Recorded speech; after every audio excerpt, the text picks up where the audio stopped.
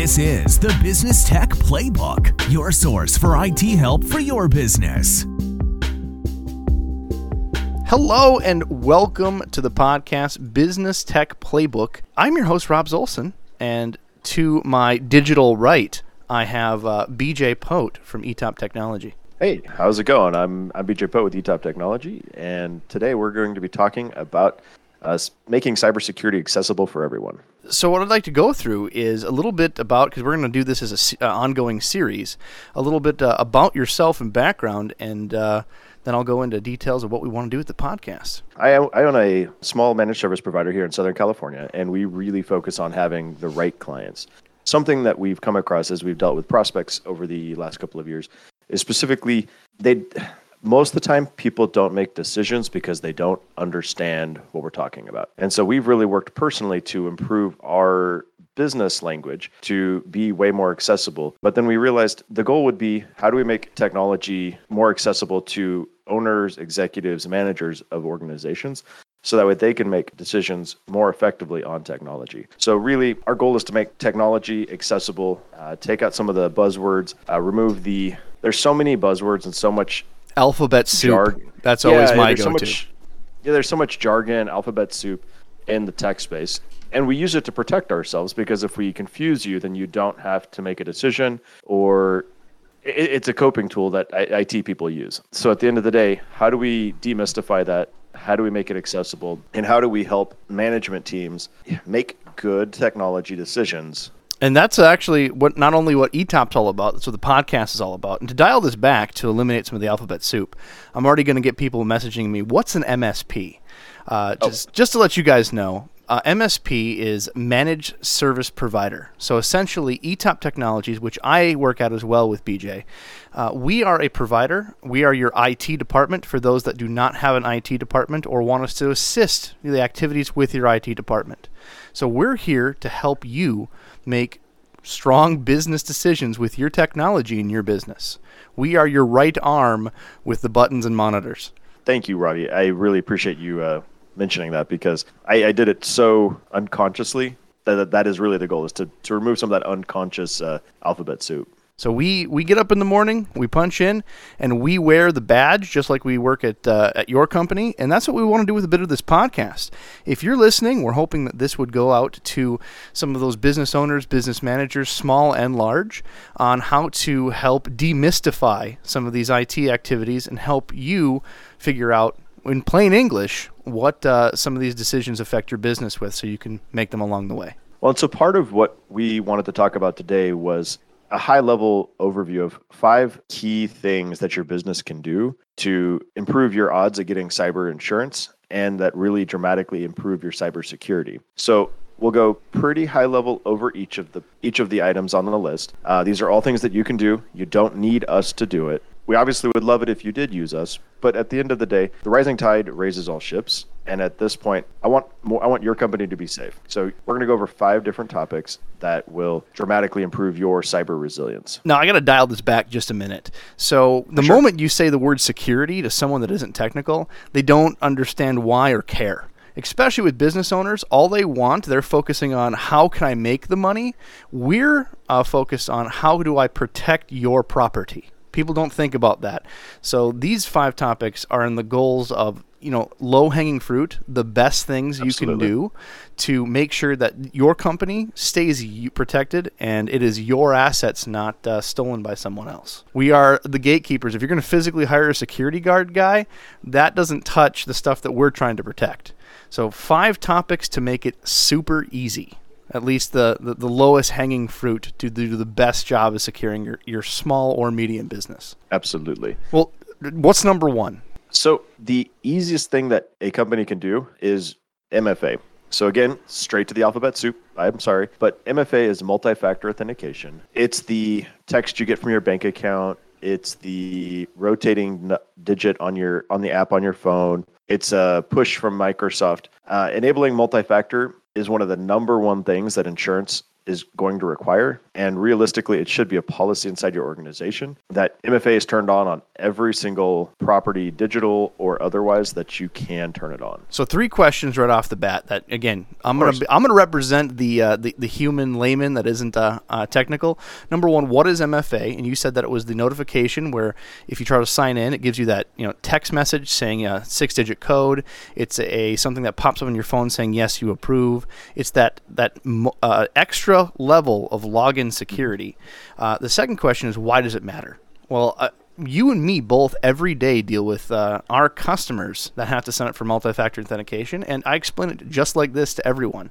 Imagine that you are some third party in India or Dubai, and you're trying to get access to that user's account.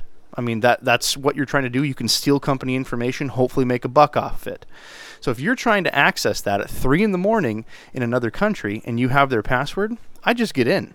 If you have that multi-factor authentication, you have that one extra step that even if they know your password or can guess your password, you have to have it either that text message or something on your phone to prompt them, and it disables other parties, malicious or otherwise, from accessing those accounts. Now, you can think that, Kathy, your secretary, might not have a ton of information. She does. She's got the emails from other people. She can try to impersonate other people. There's a lot of things they can do when they get in these accounts to fake things out. And of course, C-level. How many times do you approve invoices over an email, have intellectual property going over these emails, some super secret sauce of your company? Those, what is MFA? What does it do? And why does it matter? So you said insurance companies specifically. That was a note. Can you explain why insurance companies ask this and why it matters? Sure. Well, at the end of the day, insurance companies don't want to pay out premiums. So they don't want you to be breached, because if you get breached, then they have to pay out to help your company recover. So multi-factor through email, we happen to use Office 365, but there are other, like Google has email. There's a bunch of different providers that you can get email from. Email is one of the number one places we see compromise or potential incidents of compromise. And as a result, even if you don't have something that's privately, you don't have social security numbers or credit card numbers, but if they have your address book, they might be able to slip in the middle of a wire transfer. They might be able to send an invoice on your behalf to one of your clients. Your client gets breached. So at the end of the day, multi-factor just becomes that second layer of security that helps prevent somebody from getting in. MFA is based on something so typically a password, and something you have, typically a device or that second factor code. The chances of a threat actor having your password and your phone at the same time are much lower than just having your password. Not to go into detail, but I have a lot of people in the industry saying, what's the best form of multi-factor authentication to use? So some common ones is, once you sign in, you email address, password, and then the multi-factor prompts. So you have some options there that you can ask your IT company for. The best one that you can get is when someone installs an Authenticator app. There's the Microsoft Authenticator app is the most common. Google has an Authenticator app. Most any can be used.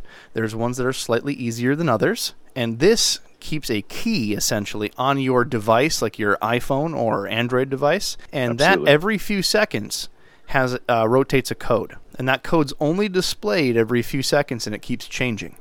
It can be used offline. It's by far the most secure. One step down from that is the text message. It's still very secure, but in very sensitive areas, people have logged into Verizon account and got those and intercepted those text messages. So it's not as secure. It's still pretty darn secure. Other ways are a telephone call.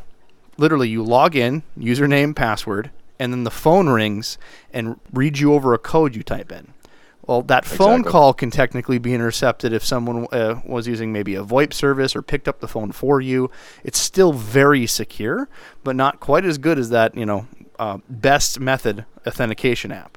So for me, I would say it's probably a token. So like a YubiKey token, or they have other types of MFA tokens. Those tend to be the cream of the crop, like the absolute best way. So when you say YubiKey, again, I'm gonna help the listener here. They're not in the weeds like us. So again, phone call, text message, app on your phone, and then there's that YubiKey device. To explain that a little bit in detail, it's like having a flash drive. It's a little device that's about the same size. It just plugs in your USB port. When the computer sees it, automatically it lets you log in. That's another fantastic top-tier version of multi-factor that you can just plug in, and they physically have to have the device. Now, there's downsides. It's very inconvenient. You know, you have to physically keep it in your pocket, on a lanyard, in your bag. And what if you lose it? Well, guess what? You're not logging in. You got to call IT support unless you have it on your phone, and you have another one of the multi-factors available to you. Where the IT guy is the multi-factor. So that's a really good point. So YubiKey, well, like the multi-factor tokens, I think they are technically more secure, but like you said, they're definitely less convenient because people can show up to work without their keys. A big part of why we like the phone-based app or the phone-based app is because people very rarely are going to show up at work without their cell phone. Right. So from just a pure convenience standpoint, we found that the cell phone has the best security with the least amount of inconvenience. All security, if you're not really thought about security before, all security is a balance between convenience and protection. You can make something super secure and make it impossible to log into, but is that really going to drive efficiency in your business? That's going to cost labor, time lost, that whole thing. So it's all a balance of what can we make to make it more secure while still making your business doable. 110%. It's always finding that fine line between, as you said, secure and functional. If you ever if you have an IT department and you're listening to this and you're not in the IT department and you want to make the IT person your best friend, ask them. Go say, hey, I don't think I have multi-factor yet. Is it something I could sign up for? And I guarantee you that dude will buy you coffee. He'll high five you. He'll brag about it to his friends. You won't believe this. This guy asked me for it. I didn't have to make them. It was beautiful. So if you want to make that nerd's day, do that. At the end of the day, we always just want to we're all try to be protectors at heart because we want our clients to be safe. At the end of the day, that's the most important thing, is we want our clients and their team to be protected. And seriously, if somebody asked to have MFA turned on, I would dedicate my afternoon to helping them do it. Oh, I'm serious. We have the chat between us in the office, and it would be a post. We would all talk about it for the next week. It would be in the team meeting. It would be a great day. So trust me, do that. Now, as we go through this, BJ, we have, again, this is just step one. We got 4 other steps, but we want to talk about what it is, how it affects you, and then how can they implement it. So if you're a listener and you're a user, ask. You know, we already talked about how that'll make the IT guy happy. 2, if you're a decision maker, a manager or a C-level person, and you hear this and be like, why can't I do that step to make it more secure?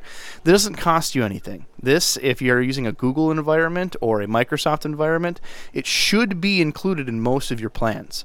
Again, talk to your IT professional, talk to your managed service rep on that. It should be part of it.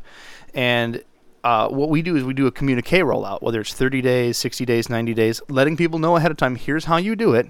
Please sign up. If you have questions, talk to the IT department, get this rolling.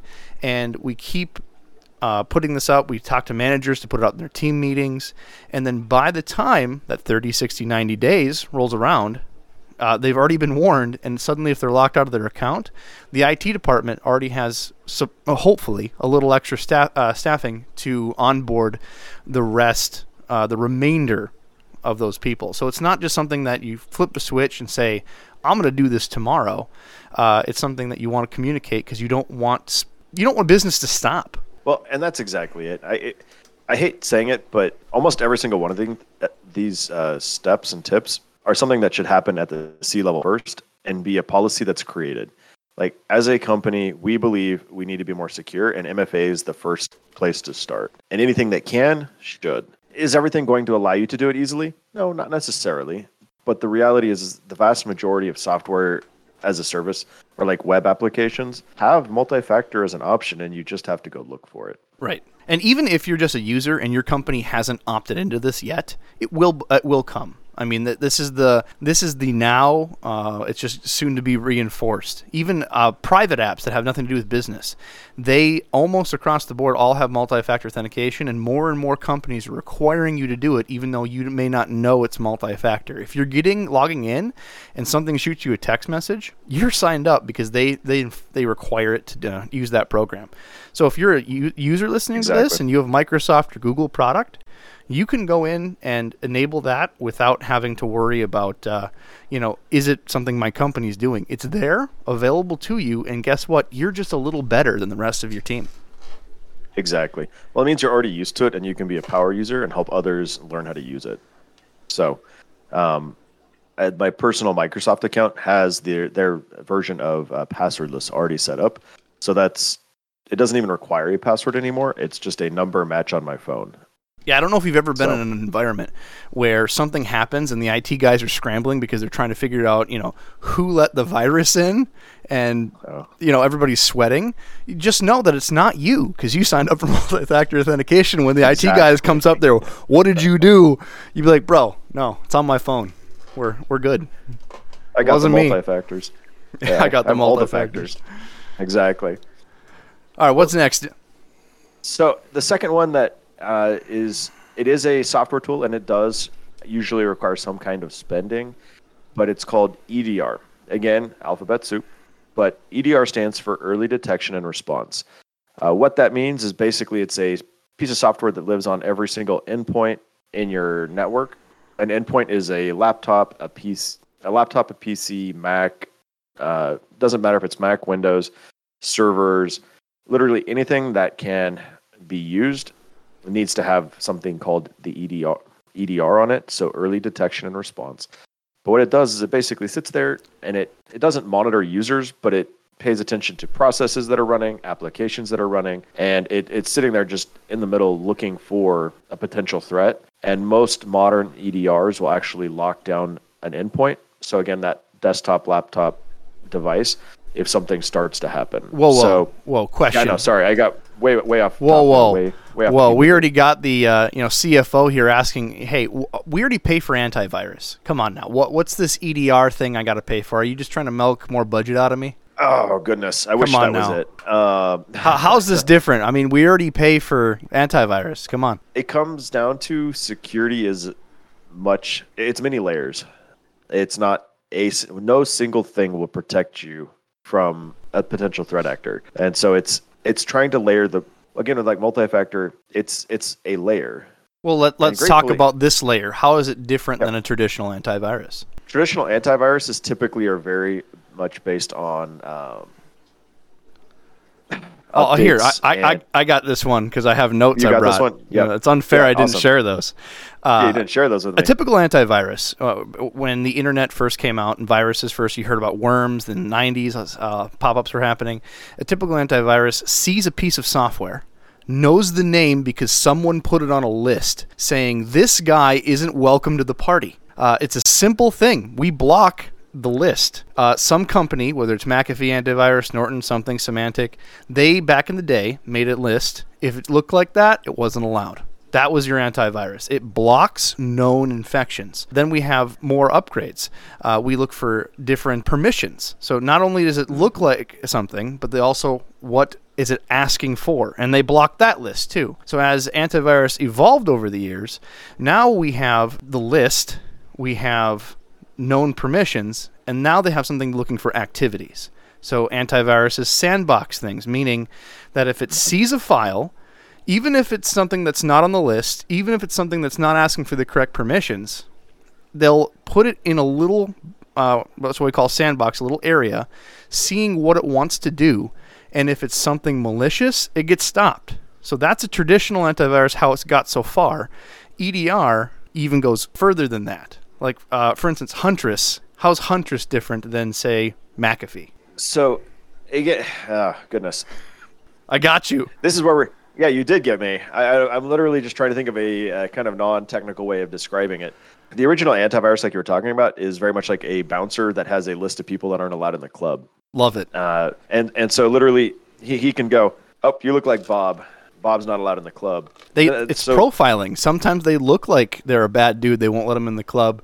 Sometimes they're walking funny, not in the club. EDR goes a step further, and after they get in the club, it logs everything they've done, every drink they've had, every conversation they've done, and reports back as suspicious activity showing, hey, bro, that dude we already let in and approved, he's looking pretty suspicious. And guess what? He's had a lot to drink, so he's changing as he's been in the club. So now we're monitoring everything at the door and past with these tools. Now, this is a oversimplification on these softwares. For sure. But if you're a C-level executive or a manager, your IT guy comes up to you saying, hey, we have Malwarebytes, which is a good program. I've used it before. We want to move to the business platform of Malwarebytes EDR. Know that he's asking a very reasonable and mature request, that he wants the antivirus to do more than just be a bouncer at the door. He wants to audit everybody that's in the club so they're all having a good time. That's a really good way of putting it. It's the difference. It's literally the difference between just simple pattern matching and then continuing to monitor what people are doing. And at 10 drinks in, go, hey, this guy's probably going to be a real risk to the organization or to the club in about 45 minutes. So we're going to pay extra attention to him and kick him out early. And then after the cops come and something did go bad happen, there's a whole list of, hey, we know what the guy bought at the bar. We know every person he talked to and interacted with in every way. And you can give them a full report saying this is why it happened and how we can stop it from happening again. That's what Huntress does so well. Again, we try to keep brands out of it, but there's biasness. I mean, we've been in the industry. I've been in the industry 15 years. BJ, how long you been in it? Too darn long. A dozen years at this point, 12, 15 years. Been around the industry a lot longer than that, but as an owner for 12 years now. We try not to be biased on brands, but these EDR programs, you'll see them like if it's Trend Micro sells an EDR. If you have, I mentioned Malwarebytes before, they have an EDR. At ETOP, we use a lot of Sophos and Huntress. We use a multi-level approach. But know that if someone's asking you for budget for this, it's a real thing. It's not just him because he wants fancy tools or wants to, have his life easier. He just wants to make sure that your stuff is protected. One of the better EDRs out there. So Huntress is an amazing tool, and it's one that, like Rob said, we do use. But one that we've been exploring and is oftentimes included in your Microsoft licensing is Defender Endpoint or Defender EDR. It's included in quite a few of the different licenses for Microsoft. You may already have it, or you may need to just bump up a single license level, and now you have it. And at that point, your team just has Microsoft behind it. It has Huntress behind it. It has Sophos behind it. I don't even really care what the tool is, but something is better than nothing in this case. Now, in rare situations, if your business is insured with cyber insurance, which of course we recommend, absolutely, you tell them, guess what? I have this cool thing called EDR, and they'll be like, all right, document it. Here's a discount. Because why wouldn't you want to insure someone that's already trying to protect themselves? Well, and it's even getting to the point where it's more like if you don't have EDR, you don't get approved. Yeah, that's sometimes a pre-requirement, yeah.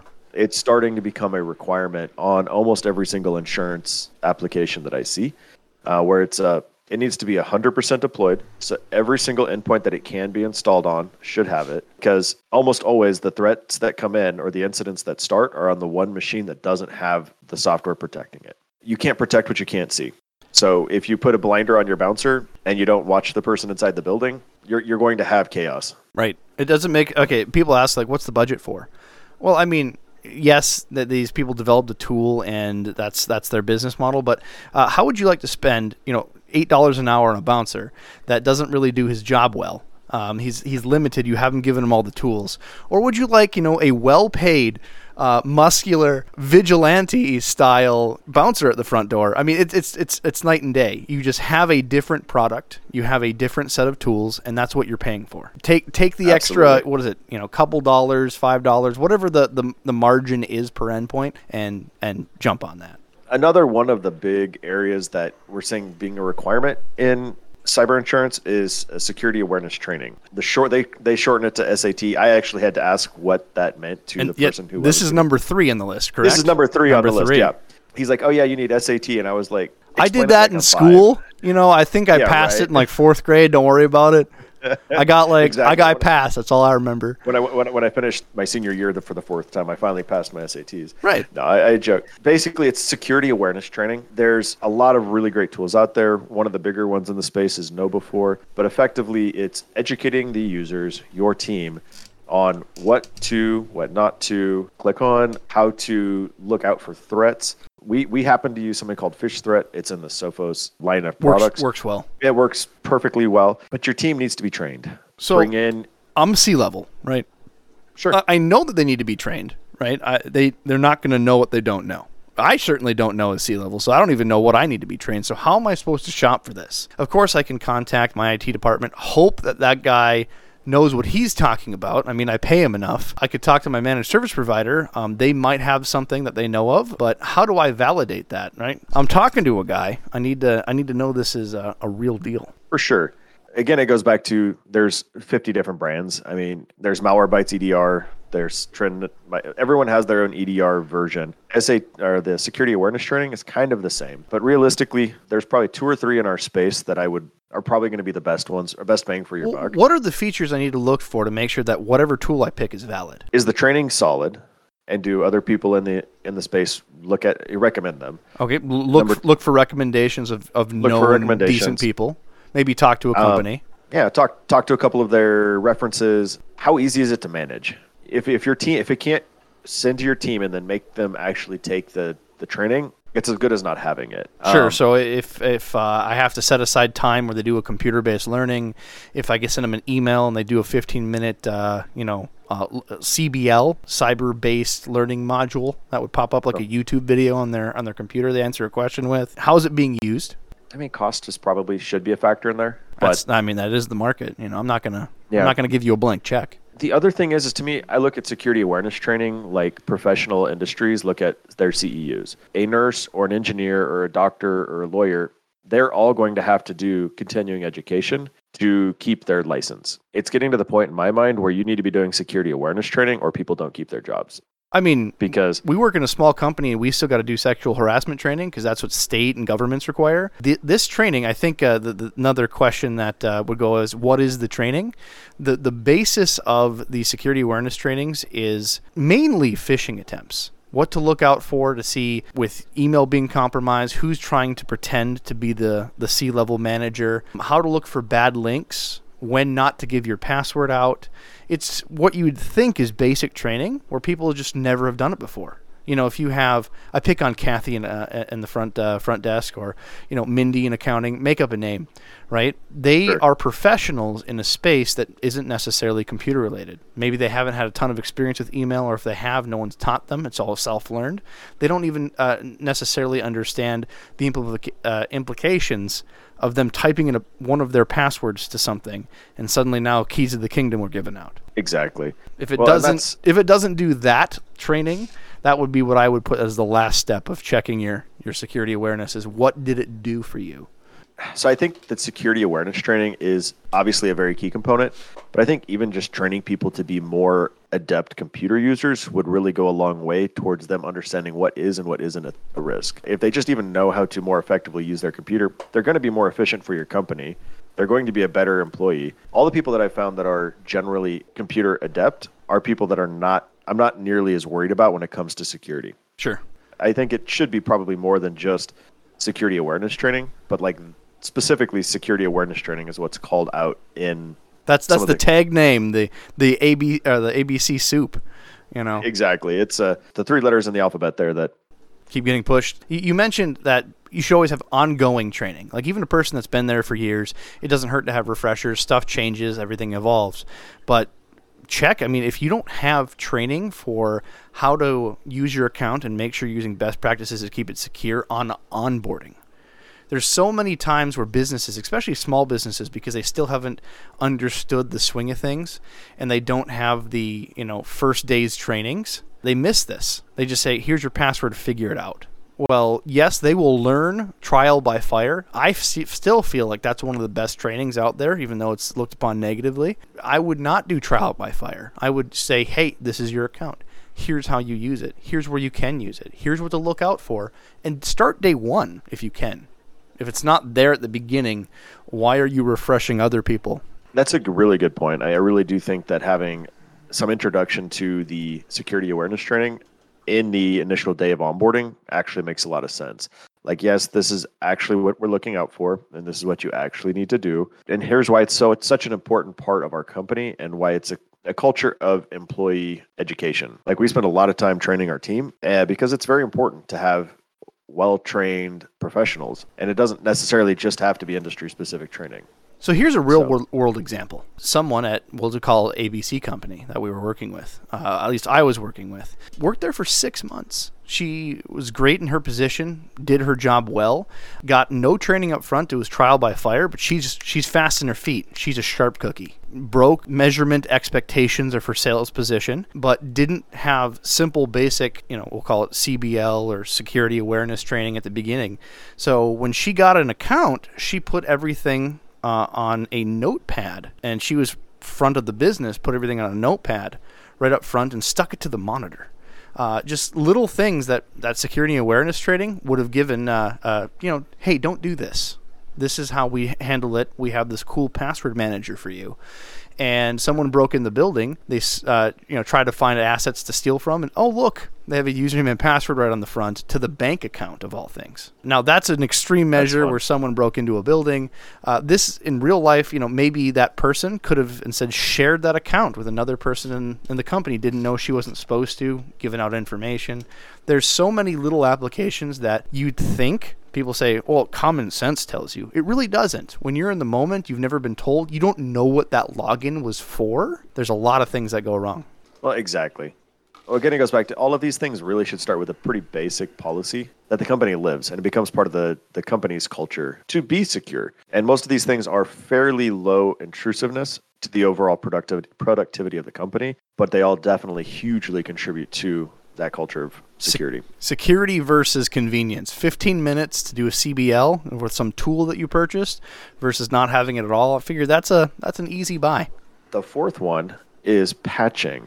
That may sound like a really simple one, but is Windows up to date? Are your third-party apps up to date? Chrome typically has one bad, they call it a CVE. I apologize again, more alphabet soup, but they typically have one exploit a week that gets released, and so we'll run a forced Chrome or Edge or Adobe or web browsers QuickBooks. For those that are listening.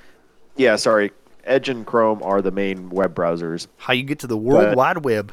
Are your applications up to date? Do you have software support for your QuickBooks, for Sage, for Activate? There's hundreds and hundreds of different applications out there. Do you have the latest updates installed? Do you have your Windows updates done? Do you have your Mac updates done? It's really important. It's one of the number one threat vectors besides users. My name's Bill. I'm the C-level guy that has to figure out why in the world this matters to me.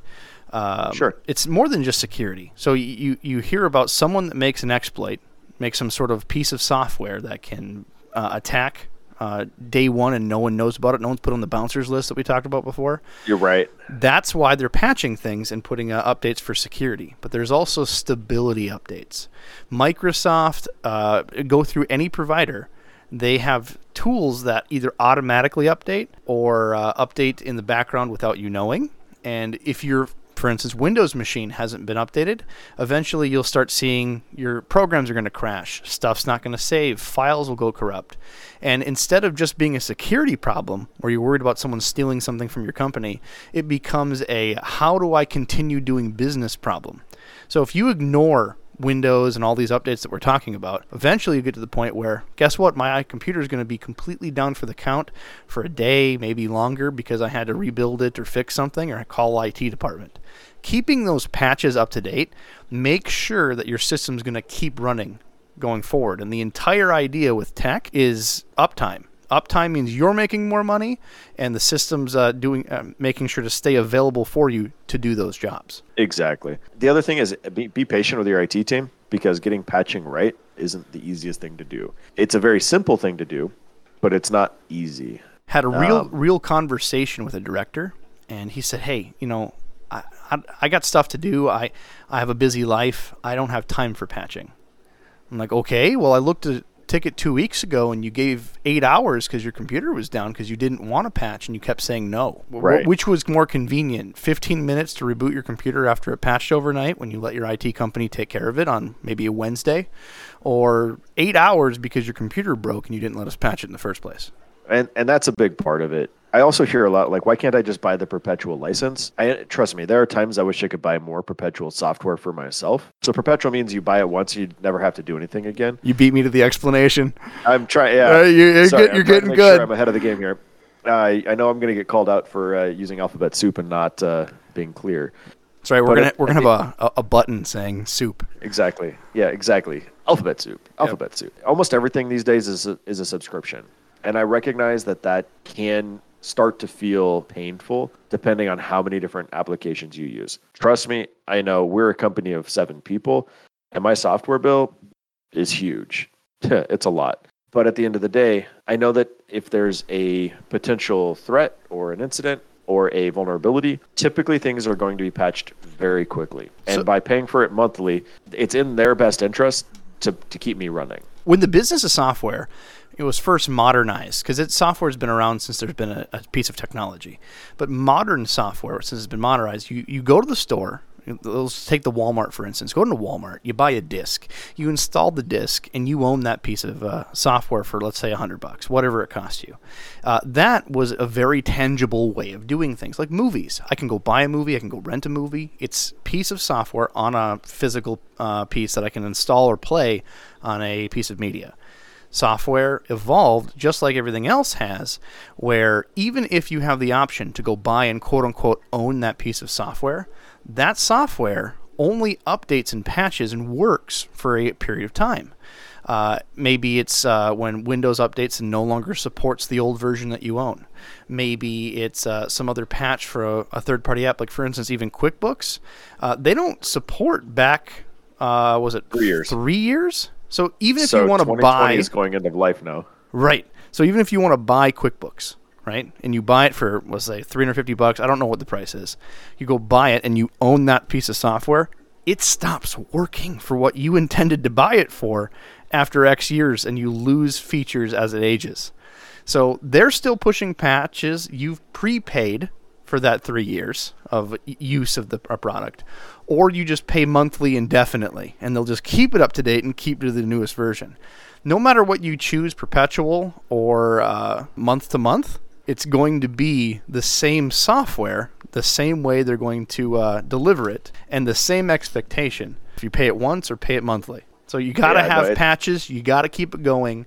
They're always going to keep updating that product, even if you have to figure out how to pay for it. I appreciate it because it's operationalized a lot of the expenses. So you no longer have to buy a $100,000 piece of software. You can now pay, $2,000 a month or whatever, and that is your spend. And then you always stay up to date. But then subsequently, it's in their best interest to keep it patched and up to date. And so you're hopefully getting new features every single month or once a quarter, every 6 months, whatever that release schedule is like. So it's not just the protection element; it's also the new feature element as well. Now, BJ, Bill, CFO here again, you said I need to keep it patched. Well, I'm just going to click update every now and again, and I'm going to try to remember to do that, figure it out? Or do you have a better method of keeping these things up to date? Oh, man. Make your IT person whack buttons for you.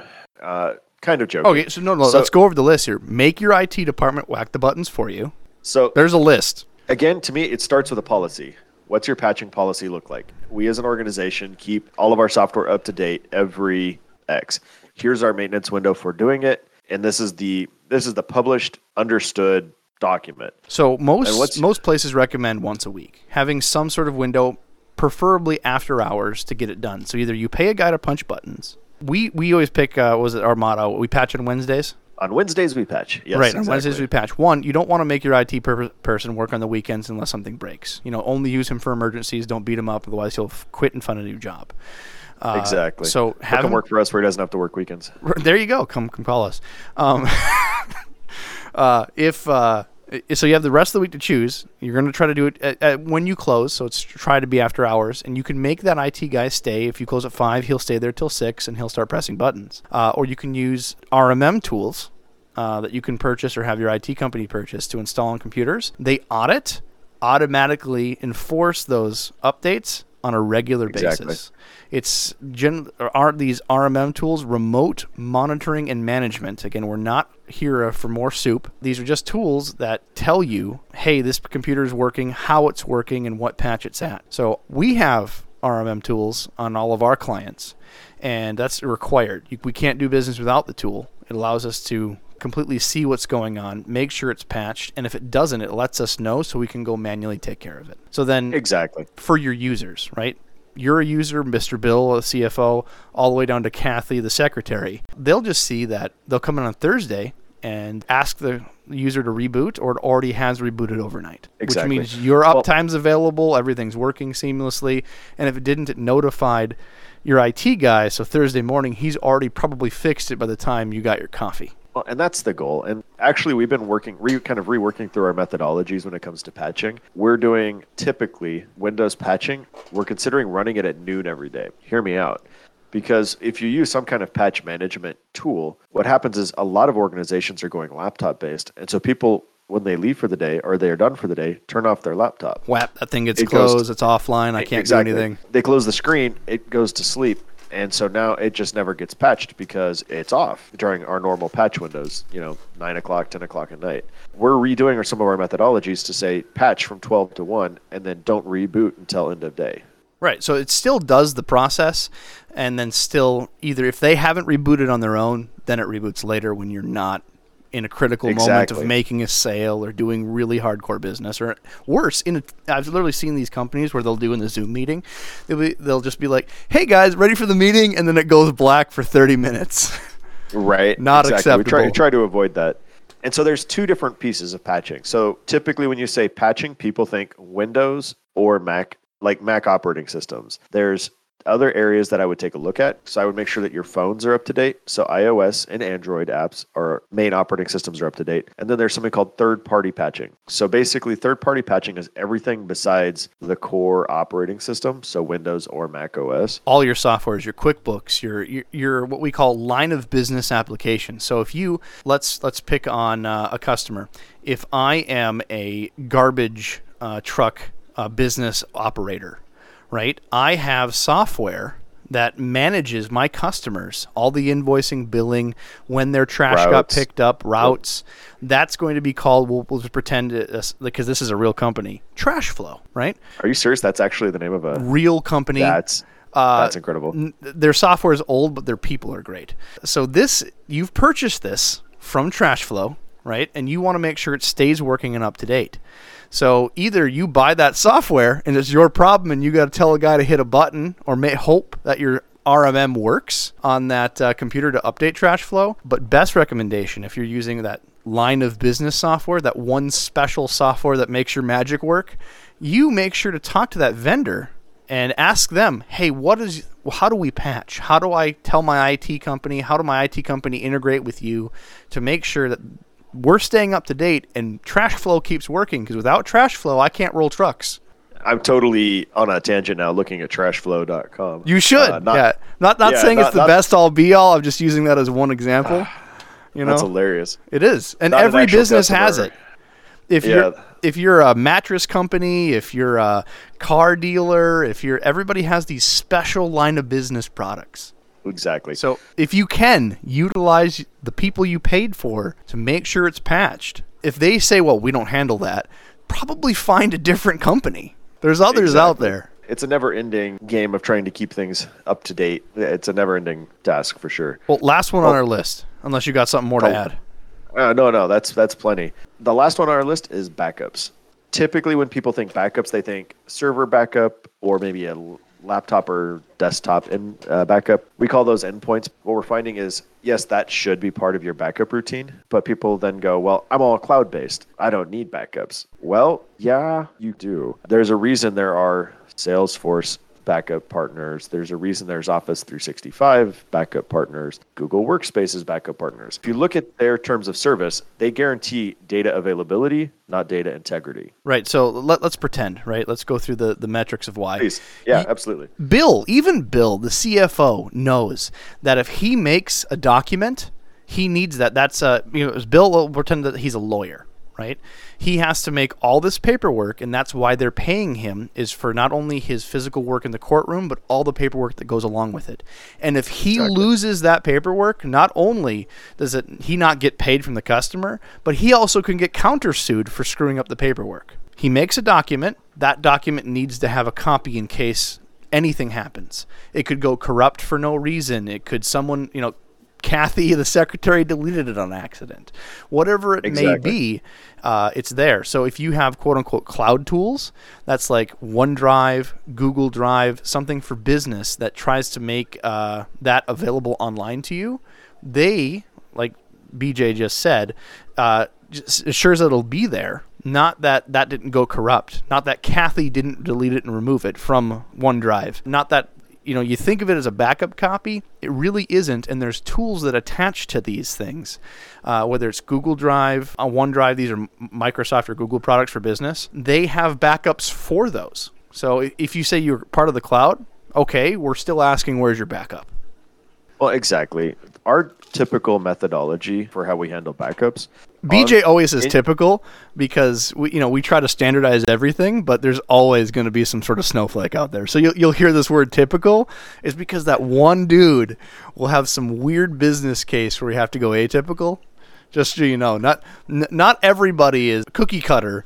We know there's business cases for everything. But we try really hard to stay within a pretty strict methodology internally because so for us, we see customers as either premise-based or cloud-based. The reality is our premise-based customers. So on-premise is anything inside your building. So servers that are running some kind of application for your business. So ERP, warehouse management systems, practice management, there tax platforms. There's hundreds of different types of line of business applications out there. So for us, most of our clients are, again, hybrid or cloud-based. So premise and hybrid is your servers attached to like Office 365. It keeps things nicely integrated. It's very smooth. Some things make a ton of sense to host in the building. Some things make a ton of sense to host in the cloud. To me, email is one of those things that makes a lot of sense to be in Office 365. I don't want to be hosting your email in your building. It's too big of a risk for you not to have it. One more piece to the alphabet soup, acronym soup. In cloud on-premise, you explained quite clearly. If you have a physical box, let's pretend you're a dentist office and all your x-rays are saved on a computer, that's on-premise. If you think in the cloud, anywhere that data would be saved on a application, if you log into your email for Office 365 and you don't have a box that controls that email, that's suddenly in the cloud. It's not held physically in your office next to your x-ray machine. It's held by Microsoft and you have a copy. All these tools, we call them SaaS apps, more acronym soup, software as a service. You don't have to install the software. It's probably on the cloud. Good point. And I forget that cloud is one of those acronyms because it's been around for so long. But people are so confused. They get glossed over. What's the cloud? I don't know. I'm staring at it. Yeah, right. Why is it cloudy out? It's cloudy with a side of meatballs. The cloud is literally just anything that's outside your building. So that could be QuickBooks Online, Office 365, Google Workspaces, Amazon. Like that's all technically the cloud because it's somebody else's computer. So let's go. If I have on-prem, right? If I'm a dentist office, I have x-rays, and I want all my data backed up, what are the options? As with all of these things we've talked about so far. So if there's any one of these that's a specific product, there's tons of different options. We specifically do a methodology called a BDR, so a backup and disaster recovery server on site. So it's a separate physical device on your network that reaches into your server and backs it up. So we take a snapshot of all your files and what's called a point in time. So it's an image. It's like taking a picture of a stream. You have a picture of what that stream looked like at that moment. And so that's how we take backups. We specifically use Veeam at the moment. There's a ton of tools. There's hundreds of options out there. It happens to be what we use. And there's a lot of other really good options out there. So for the dentist office, since that's what we're talking about is the BDR, sure. Dentist office has his files and his x-rays on one box, one computer.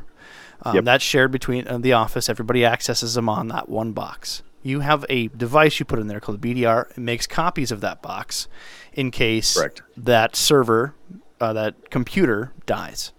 and Correct. the hard drive's blown. You can't recover it. Now you have a copy, and you can spin that up, meaning you can turn that copy on at a moment's notice. Most of these take within a couple hours to quote unquote spin up your copy, and with that 2-hour downtime is all you had. Your whole server, your whole computer that had all your x-rays on, all your data, died. Now you have a new box you can spin up. Well, people would ask, what happens if a tornado hit me? Wasn't there a tornado somewhere over in California there that they've just never heard of? Oh, yeah, there was something in Montebello a couple of weeks ago. So it was about 50 miles from our office. Yeah, it's just a random tornado, and you're not in Tornado Alley. It just hits you. Some act of God. Your building lights on fire. All of that was on the box for your dentist's office, and the backup copies are gone. That's the good BDRs make another copy. So not only do they copy a machine locally, but they also copy something back to that cloud again. So you have Correct. 2 copies of every copy that it actually makes. One on site on that little device that you could spin up in a moment's notice if you need to, and another off in space waiting to be pulled down if they have to. Correct. Going through the scenarios again, it's always worst case scenario. Your server dies, we can spin one up maybe in a couple hours. Both die, whether it's from a fire, something happened, both of those devices as an act of God burnt out, we still have another copy in the cloud if you're doing the correct BDR device. Correct. And so every backup, again, going back to having a policy about it, so the backup policies that we write are very specific to, like, we have a generalized one that we apply to everyone, and then anything more specific than that gets discussed with a client and what their specific needs are. Again, tons of different acronyms out there. There's going to be RPO, so that means recovery point objective, like how much data can you afford to lose, and a recovery time objective, where it's how long can you afford to be down. So I know business is the dentist's office. He's got a lot of appointments. He's got like 3 teeth cleaners alone in one corner of his building, and if his computers aren't down, he's not taking x-rays, he ain't making money. So that dude probably has no tolerance for his stuff failing. Well, or if you have a manufacturing company that's doing $100 million a year, if they're not able to produce for 4 hours, that could be a couple $100,000 pretty easily. There's a metal manufacturing company I did work for in the past, in another life, and literally I sat down with them trying to talk to them about backups. And he's like, "Oh, I don't think we need it." I'm like, "So okay, if I go flip off that server and it doesn't go on for an hour, how many dollars are you paying to the 27 people on the floor that now can't do their job?" Oh, exactly. And it immediately clicked. So what can't you afford to go down is how you measure it, and then the spend. So the amount of data versus a dollar amount. If I have 1 terabyte versus 2 terabytes, there's going to be different plans you'll hear from your IT executive or whatever tool you're using. But it's important to ask, how long, when it does go down, yes, I pay for all of that being covered, how long will it take to spin back up? So that's the premise side of the backups. And then the non-premise side to me is are you backing up your Office 365? As more and more people go to fully cloud-based files and folders, file sharing, email, people are way more upset about losing an email anymore than almost anything else. It's a function of, can you afford to be without it?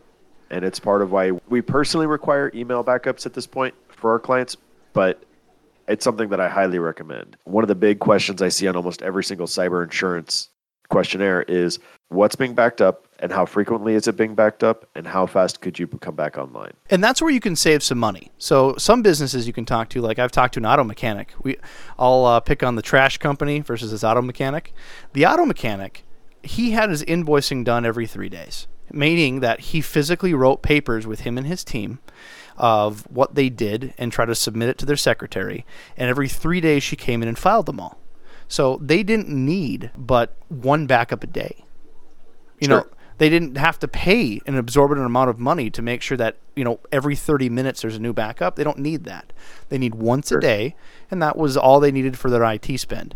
The trash company, they had 2 check-ins with their trucks because they have tablets and whatnot. The route goes out in the morning to the tablet, and then they could go drive and deliver.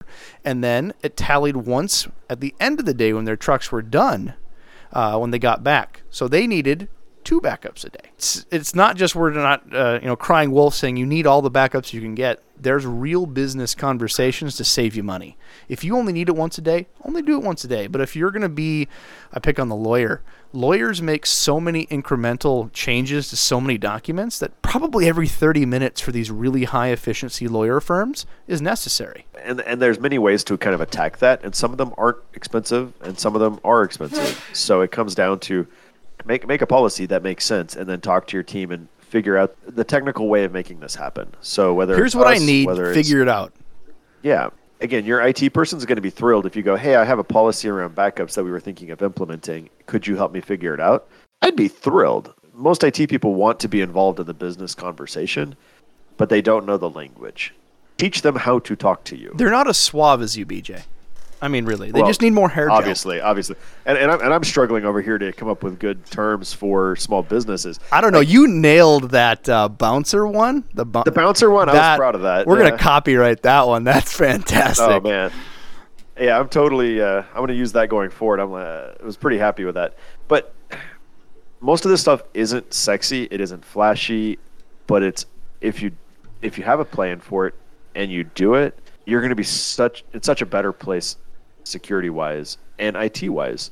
Your stuff's just going to work. All your focus is going to be left with just making money. Exactly. Make it easy. Let the security be there so it's not an inconvenience in the future. And then back up your IT person. Yeah. As a company, this needs to be happening at the executive management level. Like, this needs to be the policy at that level, and then it needs to be we're backing up our IT person to make it happen.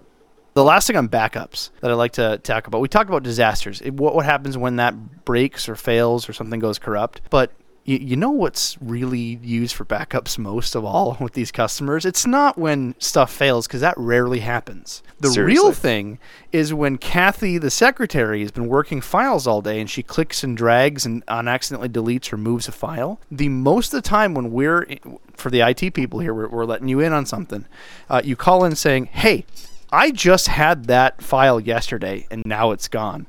Where'd it go? I need a backup immediately. That is what we do on such a regular basis. People's like, where is it? Okay, let me pull up the backup. Here's your copy. Okay, please don't delete it again. And then you move on. That amount of efficiency could be thousands of dollars in some of your work where you're missing a file, something got deleted, just from everyday activities. From either I'm missing an edit because I worked 2 hours and the document was moved in the wrong spot, to some new guy decided to click and drag the wrong folder and make it go poof. Oh, seriously. I will say 98% of our restores are non-emergent restores. It's convenience-based restores. And that, we say convenience. Trust me, when you're looking at 8 hours of real work or inconvenience-based restores. Yeah, inconvenience-based restores. Us being able to take 30 minutes and pull that up could mean real money to a customer, Well, it's days of work recreating. Yeah. So that's part of why for us we have for at the local level, we're doing something called previous versions. So on all of your file servers from Windows, they have the option to do previous versions. It allows it to take snapshots 2, 3, 4, 5 times a day, and the user can self-restore files. Yeah, so you don't have to call us. You can just right-click it and go, okay, here's from Tuesday, and then you just get a copy. Yeah, it typically takes like a 5 to 10% space premium.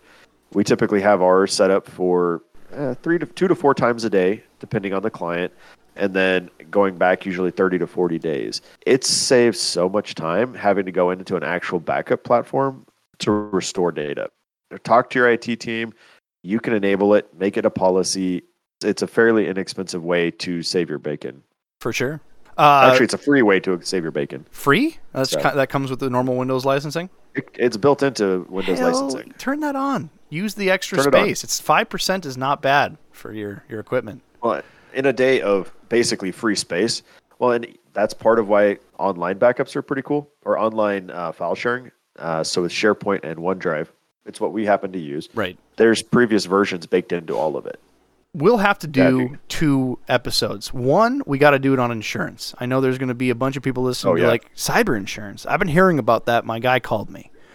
We got to do an episode on that. And then we have to do probably, 2 separate episodes. One on Microsoft 365, what it is, how you use it, just as a high level, why it benefits your company, and probably one other one for Google. We could do a entire podcast series on just Microsoft. We could. And the tools that they bring to bear for small businesses. We got to keep at least one high level because Bill's attention span. We talk about yeah, him, exactly. You know what I'm saying? Well, again, our goal is to provide high level. I'm actually a little concerned that this took as long as it did. I thought we would be done in 10 or 15 minutes, and we're solidly 45 minutes to an hour in. Oh no! So, you got a long commute in the LA traffic, ladies and gentlemen. So exactly. This is easy listening. BJ sounds good.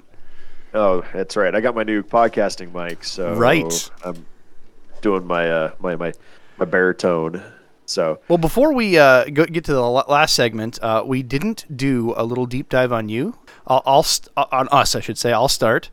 Again, Robbie Olson, work for eTop Technology. Love working in the MSP space. I've been, again, in IT 14, 15 years, wearing a lot of hats. I used to be head of research and development for an internet service provider. Done a lot of different things, kind of an IT generalist.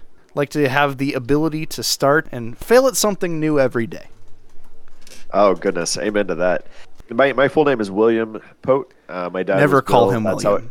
Never. If you call me William, you're not friends. William, I'm okay with. If you call me Bill, we're not friends. Bill, that's a CFO. He's a different guy. Yeah, exactly. Like Bill's fine. It's just that was my dad's name. So I'm either William or BJ. So as you've heard, Rob's refer to me as BJ quite a bit. My wife and I have owned eTop Technology for a little over 12 years now. Previous types of jobs, I've been a blacksmith for 4 or 5 years. So had a really kind of long tenure doing that. Did a lot of subcontract work. I'm learning about this right now. Yeah, right. Sorry, yeah. Should have given you the too long didn't read ahead. I knew you were kind of buff, but I just thought you were working on it. You know what I'm saying? No, I have done that too. About 13 years ago, went on a kind of a rampage to lose a lot of weight. Lost a little over 120 pounds. Woo! So, yeah, well, some of it's creeped back. Apparently, being an IT business owner with 2 small children is kind of hard on the physique, but working to recapture that. I love the game of business, and I love technology. It's so interesting. We in the office figure out problems. We call him the squirrel because he thrives, like just feeds off of new and cool ways to make your life efficient. Literally, he'll just pop in like, Rob, I got to show you this. And then he'll just squirrel off on this sweet new way that he improved someone's life and day-to-day chores. Goodness. We use a very substantial suite of tools to improve like how we deliver operations and hopefully improve our clients' lives. And it's always trying to learn, how do you optimize it? How do you integrate a thing?